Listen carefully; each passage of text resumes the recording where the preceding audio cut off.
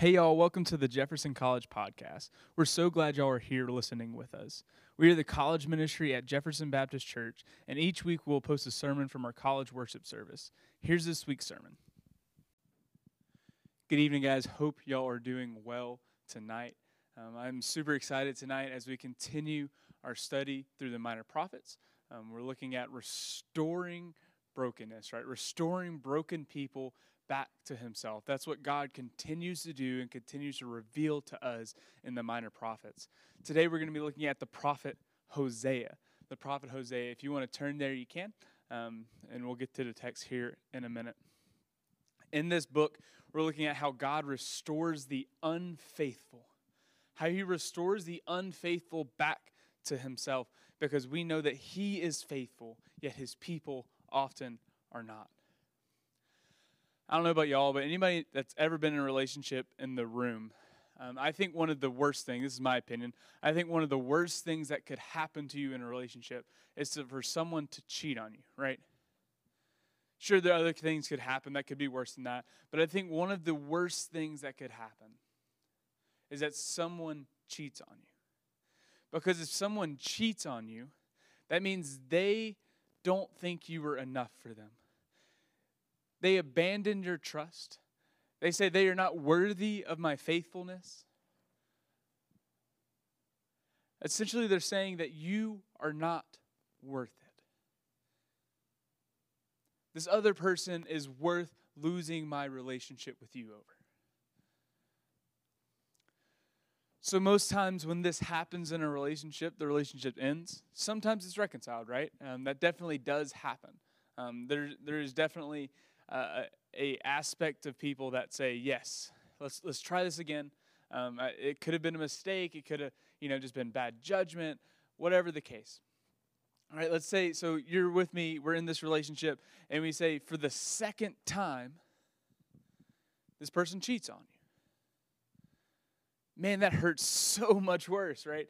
Like, you're like, yeah, the first time it happened, and it wasn't good, right? Like, it was very painful. It was hard to get through. But the second time, like, this person did it on purpose, right? It was an intentional act. Like, it doesn't accidentally happen twice.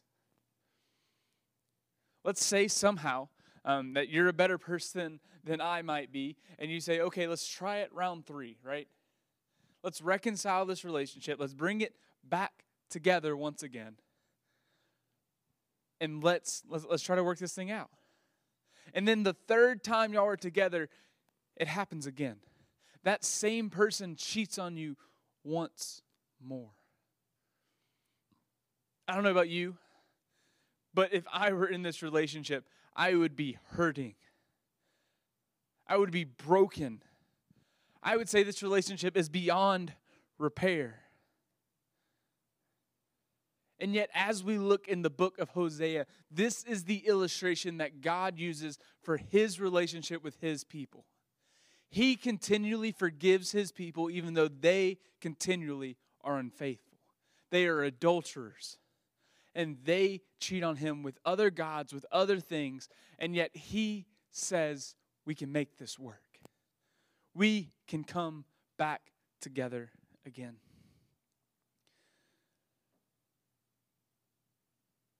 As we look through this book, I just kind of want to give you all the theme of this book. We're definitely not going to be able to cover the whole thing tonight. We're going to try to cover as much as we can in the first 3 chapters, which kind of give us a jumping point for the rest of the book. But just the overall theme of the book is that while Israel is unfaithful and obstinate, that is not enough to exhaust God's redeeming love that outstrips the human capacity to comprehend. Israel's unfaithful and obstinacy are not enough for God to let go of them. And this doesn't make sense to us. And that's how much God loves us. And as we study this passage of Scripture, I hope you can see that tonight. That God is faithful to us even in our unfaithfulness. So in chapter 1, I'm just going to summarize it. To give us some time to get deeper into chapter 2 and 3, we see God call Hosea. He says, Hosea, go and marry a wife of whoredom. a promiscuous wife. Most people don't necessarily agree on what this exactly means. We don't know if Gomer, his wife, was a prostitute or she was promiscuous before the marriage. We often think not. We often think that she just had that tendency and that this wife was going to be promiscuous. This wife was going to be a wife of whoredom, but she necessarily wasn't already, because it wouldn't necessarily make sense for Hosea, a prophet of God, to marry someone who's just emits sin already. So we think that Gomer doesn't commit this sin, commit this adultery until after she's already married, right? Like, this is not necessarily what she was doing all along, but it is a sin that she is going to face. So Hosea marries Gomer. He marries her, and Gomer gets pregnant with his kid. So Hosea has his kid. His name's Jezreel, and that's their first child. And as we continue in chapter 1, we also see that Gomer gets pregnant again. But at the second time that Gomer gets pregnant, if you read in the text, it doesn't say that it was Hosea's child anymore. And we can definitely tell that Hosea doesn't think it's his child anymore, because he names her No Mercy. Obviously, this is the English translation of the Hebrew word that means no mercy, but her name literally meant no mercy. And then the third child we see, Gomer gets pregnant once again, not to Hosea. In this third child, Hosea has lost all hope, right? He recognizes for sure, if he didn't already know already, that this third child was not his. And he names him Not My People.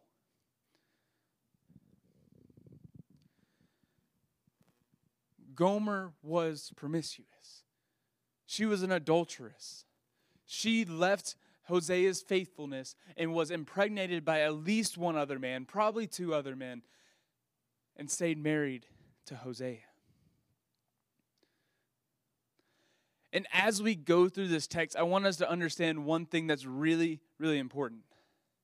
As we read through these 3 chapters, we have to recognize that this life, Hosea and Gomer, is an illustration of God's relationship with Israel. So God and Hosea are essentially playing the same character here. They're faithful men. And then we have Gomer and Israel playing the same character, and they are unfaithful, right? They're adulterers, they're adulteresses. As we read through the text, there's going to be kind of some flipping back and forth between the two illustrations, right? Sometimes we're talking from the Lord, sometimes we're talking from Hosea. Sometimes we're talking to Gomer, sometimes we're talking to Israel. But as we read through, we just have to understand that Gomer and Israel, same person, right? Same idea there. Gomer's unfaithfulness is Israel's unfaithfulness as well. So as we read through the text, keep that in mind, because otherwise it could get a little confusing. So what's said to Gomer, I'm just saying it again to clear things up, is also said to Israel and vice versa. So if something's addressed to Israel, it's addressed to Gomer. Something's addressed to Gomer, it's also addressed to Israel. We good? We got that? Good. So let's pick up in chapter 2, verse 1. Chapter 2, verse 1. Say to your brothers, you are my people. And to your sisters, you have received mercy. Plead with your mother, plead. For she is not my wife, and I am not her husband. That she put away from her whoring from her face, and her adultery from between her breasts, lest I strip her naked, and make her as in the day she was born, and make her like a wilderness, and make her like a parched land, and kill her with thirst. Upon her children also I will have no mercy, because they are children of whoredom. For their mother has played the whore, she who conceived them has acted shamefully. For she said, I will go after my lovers, who give me my bread and my water, my wool and my flax, my oil and my drink. Therefore, I will hedge up her way with thorns. I will build a wall against her so that she cannot find her paths. She shall pursue her lovers, but not overtake them. And she shall seek them, but shall not find them. Then she shall say, I will go and return to my first husband, for it was better for me then than now. And she did not know that it was I who gave her the grain the wine and the oil, and who lavished on her silver and gold, for which they used for Baal. So as we go through this text, we're going to take a little bit of different approach than normal. But as we go through this text, we're going to look at lies that lead to unfaithfulness. We're going to look at 3 lies that lead to unfaithfulness in the life of Gomer and Israel. And then we're also going to look at 3 truths that lead to faithfulness. So the first thing we're going to do is look at these lies that lead to unfaithfulness so that we might overcome them and not succumb to unfaithfulness in our own lives. The first thing that we see in this text, and the first thing that we see all throughout the Old Testament in the unfaithfulness of Israel, is that other things are an option. This is a lie that leads to unfaithfulness. Other things are an option. The people of Israel, just like Gomer, they set themselves up for failure. If we go and read through the Torah, the first 5 books of the Bible, we see over and over again, as Moses is instilling and establishing the law to the people, he says, as you go into the promised land, as you go into the land where there's Canaanites who do idol worship, as you go and do this, you have to remove all of them. You have to remove all of the people of the land that do not come to know Yahweh, that do not come to know God. Because if you don't, what will happen is they will be intermingled amongst you, and they will lead you to unfaithfulness. We see this all throughout Scripture. Deuteronomy handles this a bunch as well. But instead of going in there and removing all idols, removing all temptations, removing the people that had those beliefs, removing the temples and the high places, instead of doing that, Israel let some of them stick around. Israel was not obedient to God's command on their lives. And because they weren't obedient, they left the door open. They left the door open for sin to re-enter their lives and idolatry to re-enter their lives because idolatry was an option for them. And just like for Gomer, she never said, it is only Hosea. She saw other men as an option for her. So when she got bored or when she got tired or whatever she got, she went to other lovers. I don't know about y'all, but me personally, I'm a huge fan of sweets. I have a huge sweet tooth. I love dessert. It's my favorite part of the meal, right? And my all-time favorite dessert, it's a chocolate chip cookie. It's 100% a chocolate chip cookie. If I could have any dessert in the world for the rest of my life, it would be that cookie. Because I know that I'm going to enjoy it, right? I know that it's going to do what it wants, what I want it for it to do and satisfy me in that aspect, right? My issue is not that I know what the best choice is for me. My issue is when I go to weddings or baby showers or wedding showers or graduation parties, whatever, and they have multiple desserts on the table.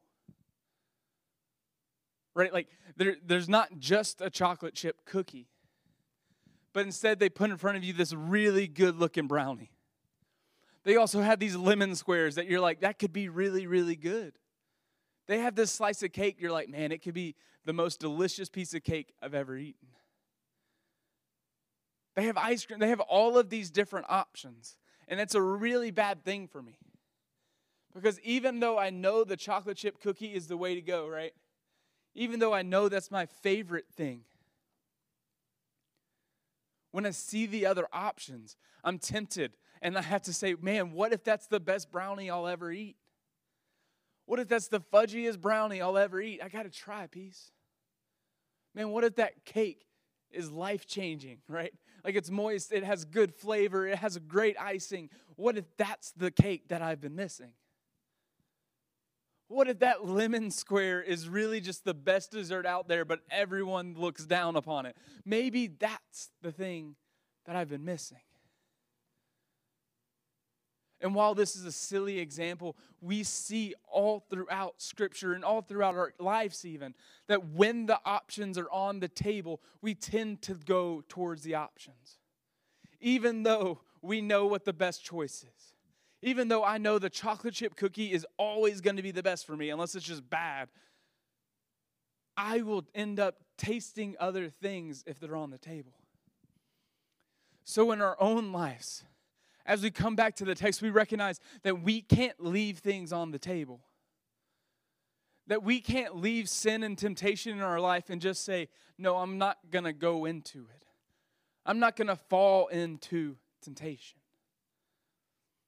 Because when we leave it on the table, we can always turn back to it whenever we get tired of the one true God.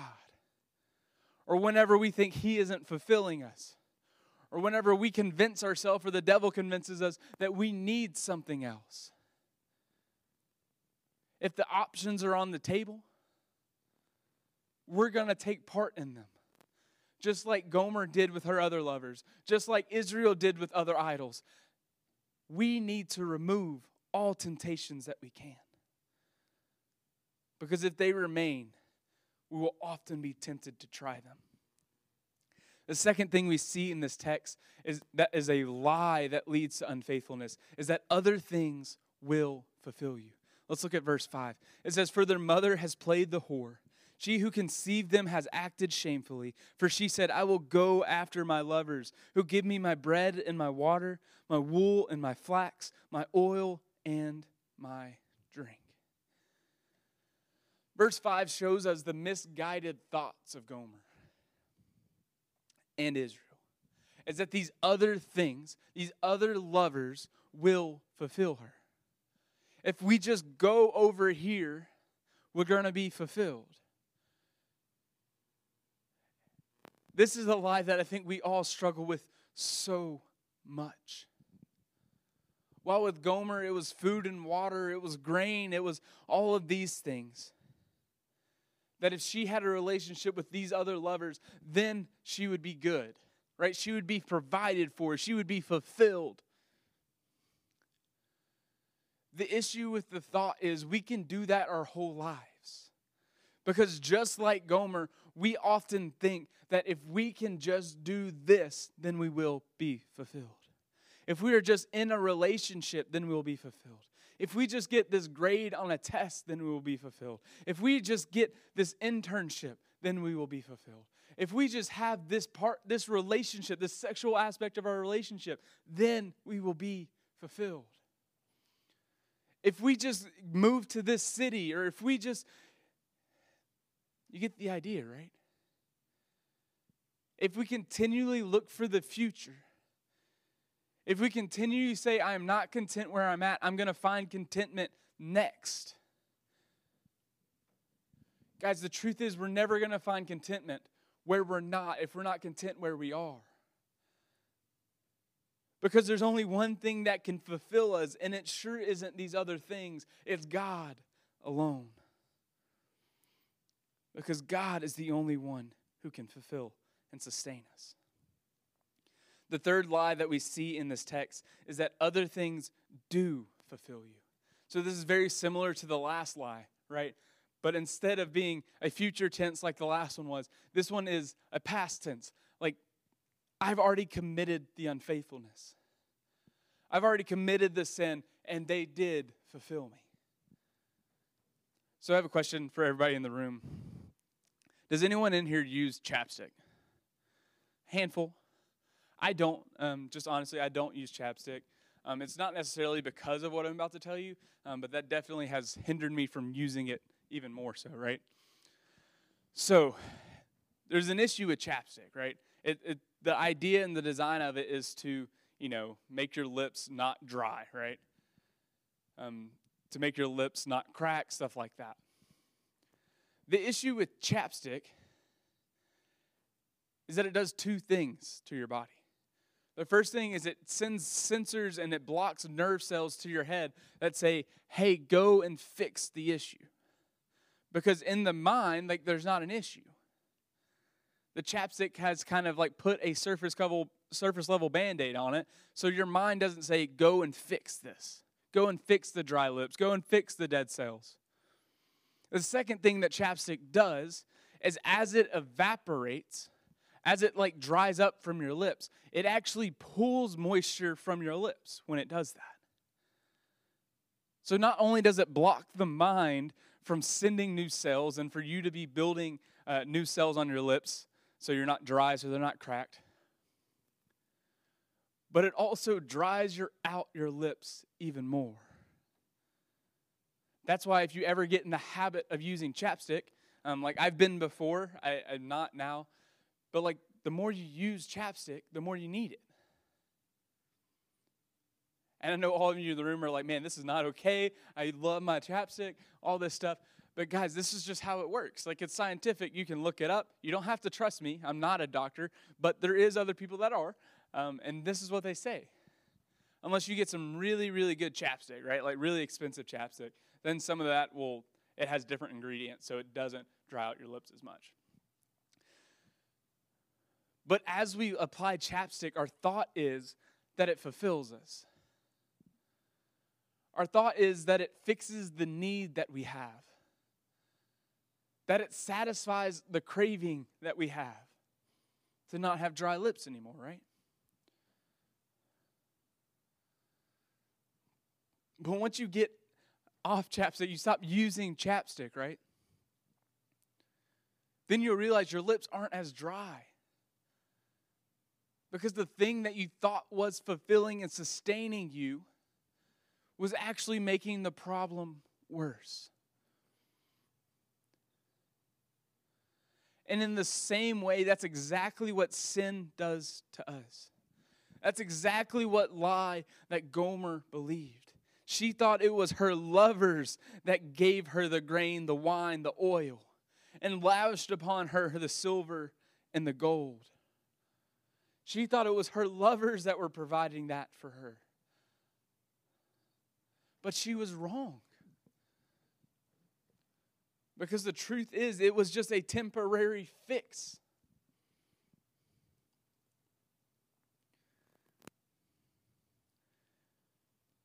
And this is the deadly cycle of unfaithfulness. Once we practice unfaithfulness, we think that it did in fact fulfill my needs. That sin that we leaned into.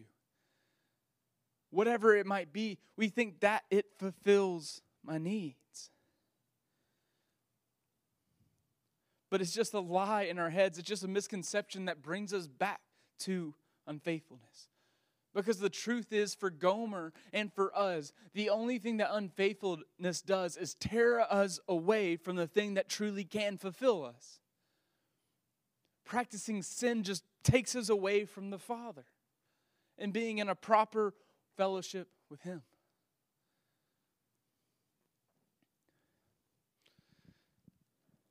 And Hosea the whole time was supplying for Gomer. He was a faithful husband. He was everything that Gomer needed, yet Gomer thought that other things would fulfill her, and once she took part, she thought they did fulfill her.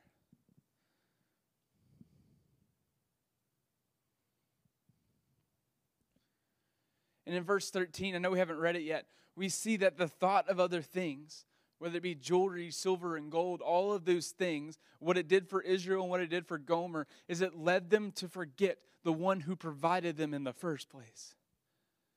They thought it was their unfaithfulness that led them to these things. It's their unfaithfulness that led them to blessings. And this is the greatest danger that we have in our lives, is that unfaithfulness will help us forget who God truly is. Because God is faithful and He is the one who can provide for us. And He is the only one who has done something for us. Because not only were they practicing unfaithfulness, but they were using the things that they thought were provided by Baal and these other gods. And they were using it to worship them instead of God who actually provided for them. So in this passage so far, we've seen the three lies that Gomer and Israel believed that led them to unfaithfulness. Now, as we go through the rest of this text, we're going to look and see what truths lead us to remain faithful, that lead us to faithfulness. The first truth is that God is the only one who fulfills us. Let's look at verse 8. We're going to read 8 through 13 real quick. And it says, "And she did not know that it was I who gave her the grain, the wine, the oil, and who lavished on her silver and gold, which they used for Baal. Therefore, I will take back my grain in its time and my wine in its season. And I will take away my wool and my flax, which were there to cover her nakedness. Now I will uncover her lewdness in the sight of her lovers, and no one shall rescue her out of my hand. And I will put an end to all her mirth, her feasts, her new moons, her Sabbaths, and all her appointed feasts. And I will lay waste her vines and her fig trees, of which she said, These are my wages, which my lovers have given me. I will make them a forest, and the beasts of the field shall devour them. And I will punish her for the feast days of Baals, when she burned offerings to them and adorned herself with her ring and jewelry, and went after her lovers and forgot me, declares the Lord." In this passage, we see that it was God alone who fulfilled Israel and Gomer. It was God alone who fulfilled them. In verse 6 and 9, we see this passage of the text and this kind of the structure of the text. We see there's three therefore statements in this chapter. The first one occurs in chapter 6, where God says, I'm going to put up a hedge of thorns so that Gomer cannot find her other lovers, so that Israel cannot find her other idols. And then in verse 9, he says, I'm going to take away all the things that they thought they received from Baal that actually came from me. So he's putting up this hedge of protection so they don't find things. And he's also taking away which he was providing for them in the first place, which they thought came from somewhere else. And in verse 8, what we see, though, and to see the issue and the lie that the Israelites and Gomer believed, is that their lovers, their idols, their other gods were providing for them. This God of Baal, which we hear a lot about in the Old Testament, is this God of farming, right? He's this fruitful God of farming. He's the God of agriculture. He's the one who blesses them. He's the one who gives them abundance in their minds. There's these other gods who provided them fertility. They were pointing to all these other gods when it was truly God, the one true God, that was providing for them. He is the one who provided and sustained them. He is the one who blessed them in their needs. And the people of Israel, instead of using this blessing to bring glory to God, they used it instead to worship Baal. They used the blessings of God to bring praise to a God that did nothing for them. Throughout Scripture and throughout this passage, we see that only God alone can fulfill and sustain us. He is the one who blesses us. He is the one who can complete us. And knowing who God is means knowing His character, His love, His mercy, His justice, His righteousness for us. Because in these things is how He can sustain us. Because within each of us, there is a longing for something outside of this world. C.S. Lewis puts it this way in his book, The Weight of Glory. He said, our lifelong nostalgia, our longing to be reunited with something in the universe from which we now feel cut off, to be on the inside of some door which we have always seen from the outside, is no mere neurotic fancy, but the truest index of our real situation. In this passage, in this quote of C.S. Lewis, he's explaining that within each of us, there is this innate desire for something else. There's this innate desire to be in a door that's always closed to us, that we've only seen from the outside. There's an innate desire for us to be reunited with something in the universe because we think it might complete us. Because this longing, this desire within us, the truth is it can only be fulfilled by the God who created us. Because the only one that can fulfill the God-sized hole in our heart is the God Himself. And until we understand this, We are going to continue to seek to fill that hole, that longing within us.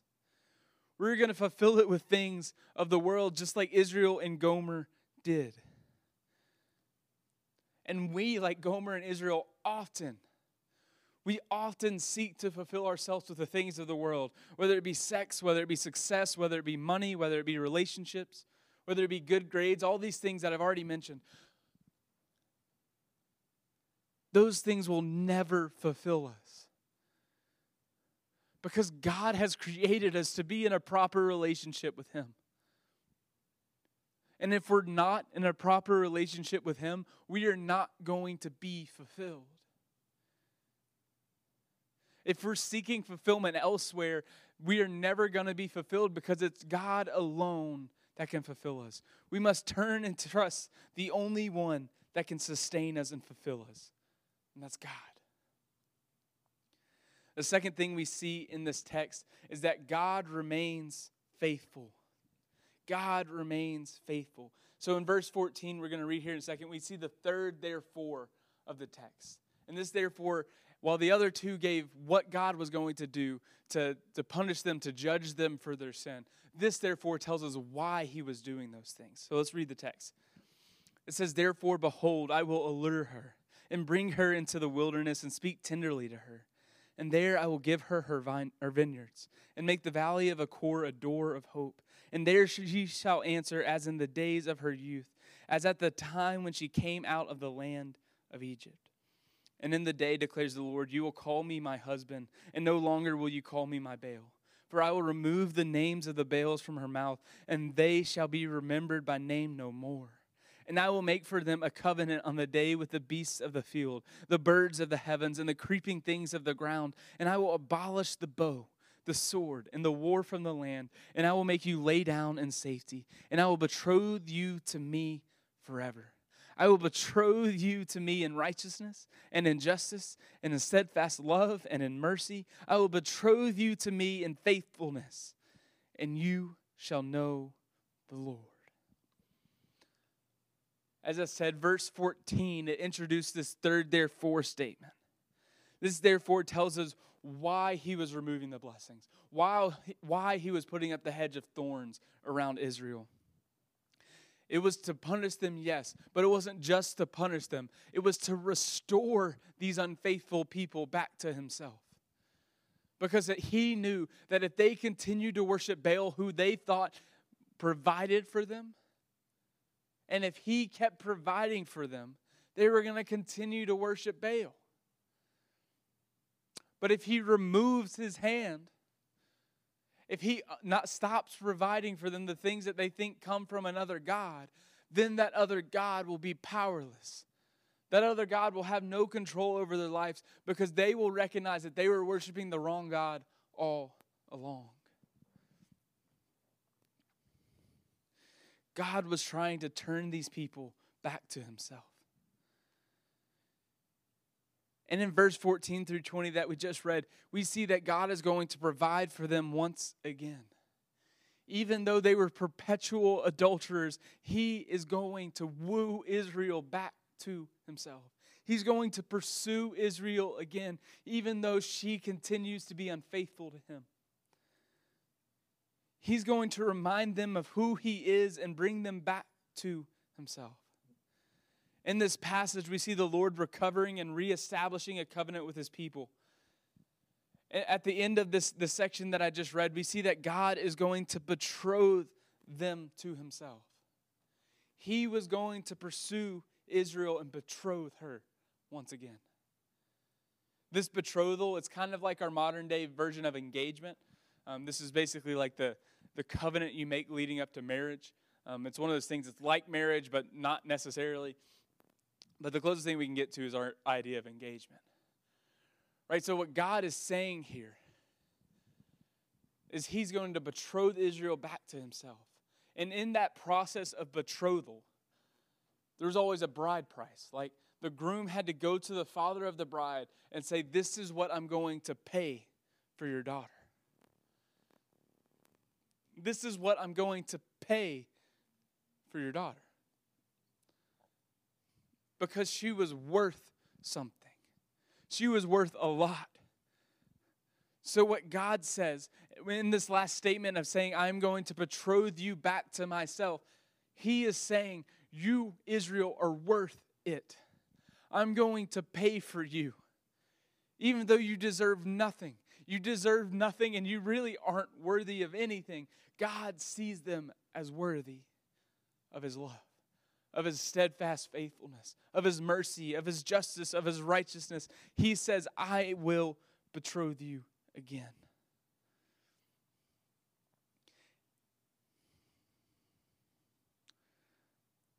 The Lord is willing to buy back his people because of who he is and because of his faithfulness. He wants them to remember and to know who the Lord is so that they don't forget once again. Because when we truly, like the people of Israel, when they truly recognize God's faithfulness for them, they are going to remain faithful. Because God is faithful even amidst their unfaithfulness over and over again. So when we remember God's faithfulness amidst our temptation, amidst our sin, we need to go back to him and not run from him. Because he is faithful to his children. And he is better than that sin that we're living in. The last truth that leads us to faithfulness in this passage is that God redeems us. God redeems us. We're going to skip a few verses. And we're going to go to chapter 3. And at the end of those verses, all we really see there is that the Lord is going to continue to return the blessings that he took away from the people, right? So he's going to betroth them to himself, and then he's going to bless them with the grains and the oil and all these things. He's actually going to rename his people, right? Just like Hosea named his child No Mercy, God is going to take back that name and say, I will have mercy on no mercy. And the son that Hosea had named Not My People, he's going to rename them You Are My People. And in turn, Israel turned back and say, You are my God. They will know God once again. In chapter 3, we're returning back to the narrative. In chapter 2, it was kind of like this trial that Hosea was holding and that God was holding for Israel, that Hosea was holding for Gomer. And in this trial, it's this accusation of adultery, right? Of Gomer breaking her promise, her covenant to her husband. So he's pleading for her to return back to himself. But as we go into chapter 3, we get back to the narrative that we left in chapter 1. And it says, And the Lord said to me, Go again, love a woman who is loved by another man and is an adulteress. Even as the Lord loves the children of Israel, though they turn to other gods and love cakes of raisins. So I bought her for 15 shekels of silver, and a homer and a lethek of barley. And I said to her, You must dwell as mine for many days. You shall not play the whore or belong to another man, so I will also be to you. For the children of Israel shall dwell many days without king or prince, without sacrifice or pillar, without ephod or household gods. And afterwards the children of Israel shall return and seek the Lord their God, and David their king. And they shall come in fear to the Lord and to his goodness in the latter days. As we get to chapter 3, we see God telling Hosea to do one more thing. He says, Go and buy back your wife who has loved another man. You go and pay for her. Because at this point in her life, Gomer has entered into some sort of slave market, some sort of slave trade. And she is at a very low point. Her other lovers have left her, obviously. And she is now she's at a very dark place in her life. And just like the Lord loves the children of Israel that continually turns to other God, God is commanding Hosea to go and love his wife who continues to love other men. So Hosea went and he bought back his wife, which was in some sort of slavery, as I just said.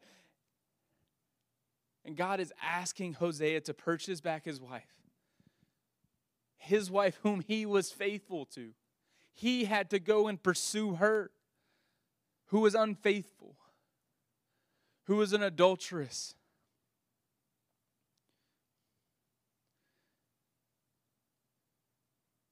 And what this passage shows us is just like Hosea, who went and paid for his wife, God himself is going to come and pay for his people. Hosea paid a small price for Gomer because she wasn't worth very much. But we as a people were worth the life and death of Jesus, because God sent his Son to pay for us, to pay the bride price for our lives. He came and lived a perfect life. He came and died a death that we deserve to pay for.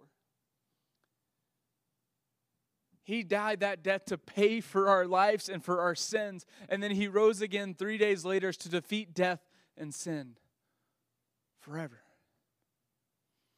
And all we had to do in the process, just like just like Gomer, all we had to do was accept the gift. Because we didn't deserve it. We didn't deserve to be bought. We were unfaithful. We were sinful.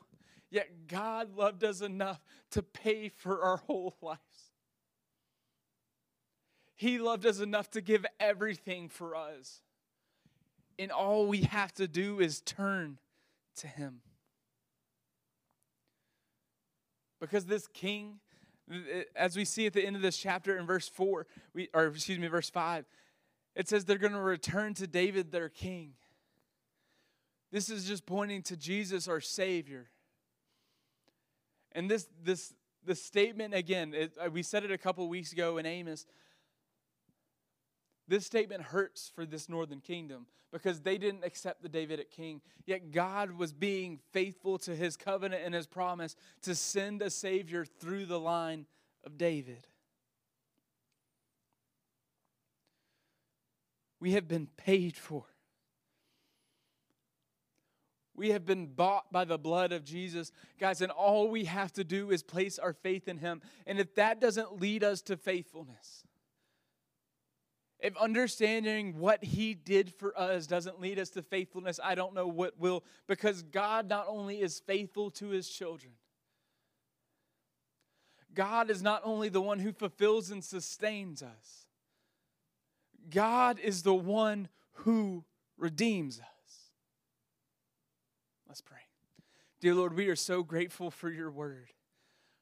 Lord, we pray that we would be faithful to you because, Lord, we know that you are faithful. Lord, amidst our sin, amidst our temptation, Lord, we lay that down at your feet so that we might know and come closer to you. That we might enter into a proper relationship with you. Lord, because we know that you are the only one who sustains us. You are the only one who provides for us. And Lord, you are the one who redeemed us. And Lord, we just pray that we would remain faithful to continue on and pass that message to everyone we come in contact with. Lord, that we would be changed by the message of your love for us and what you paid for us. Lord, we love you. And it's your son's name I pray. Amen.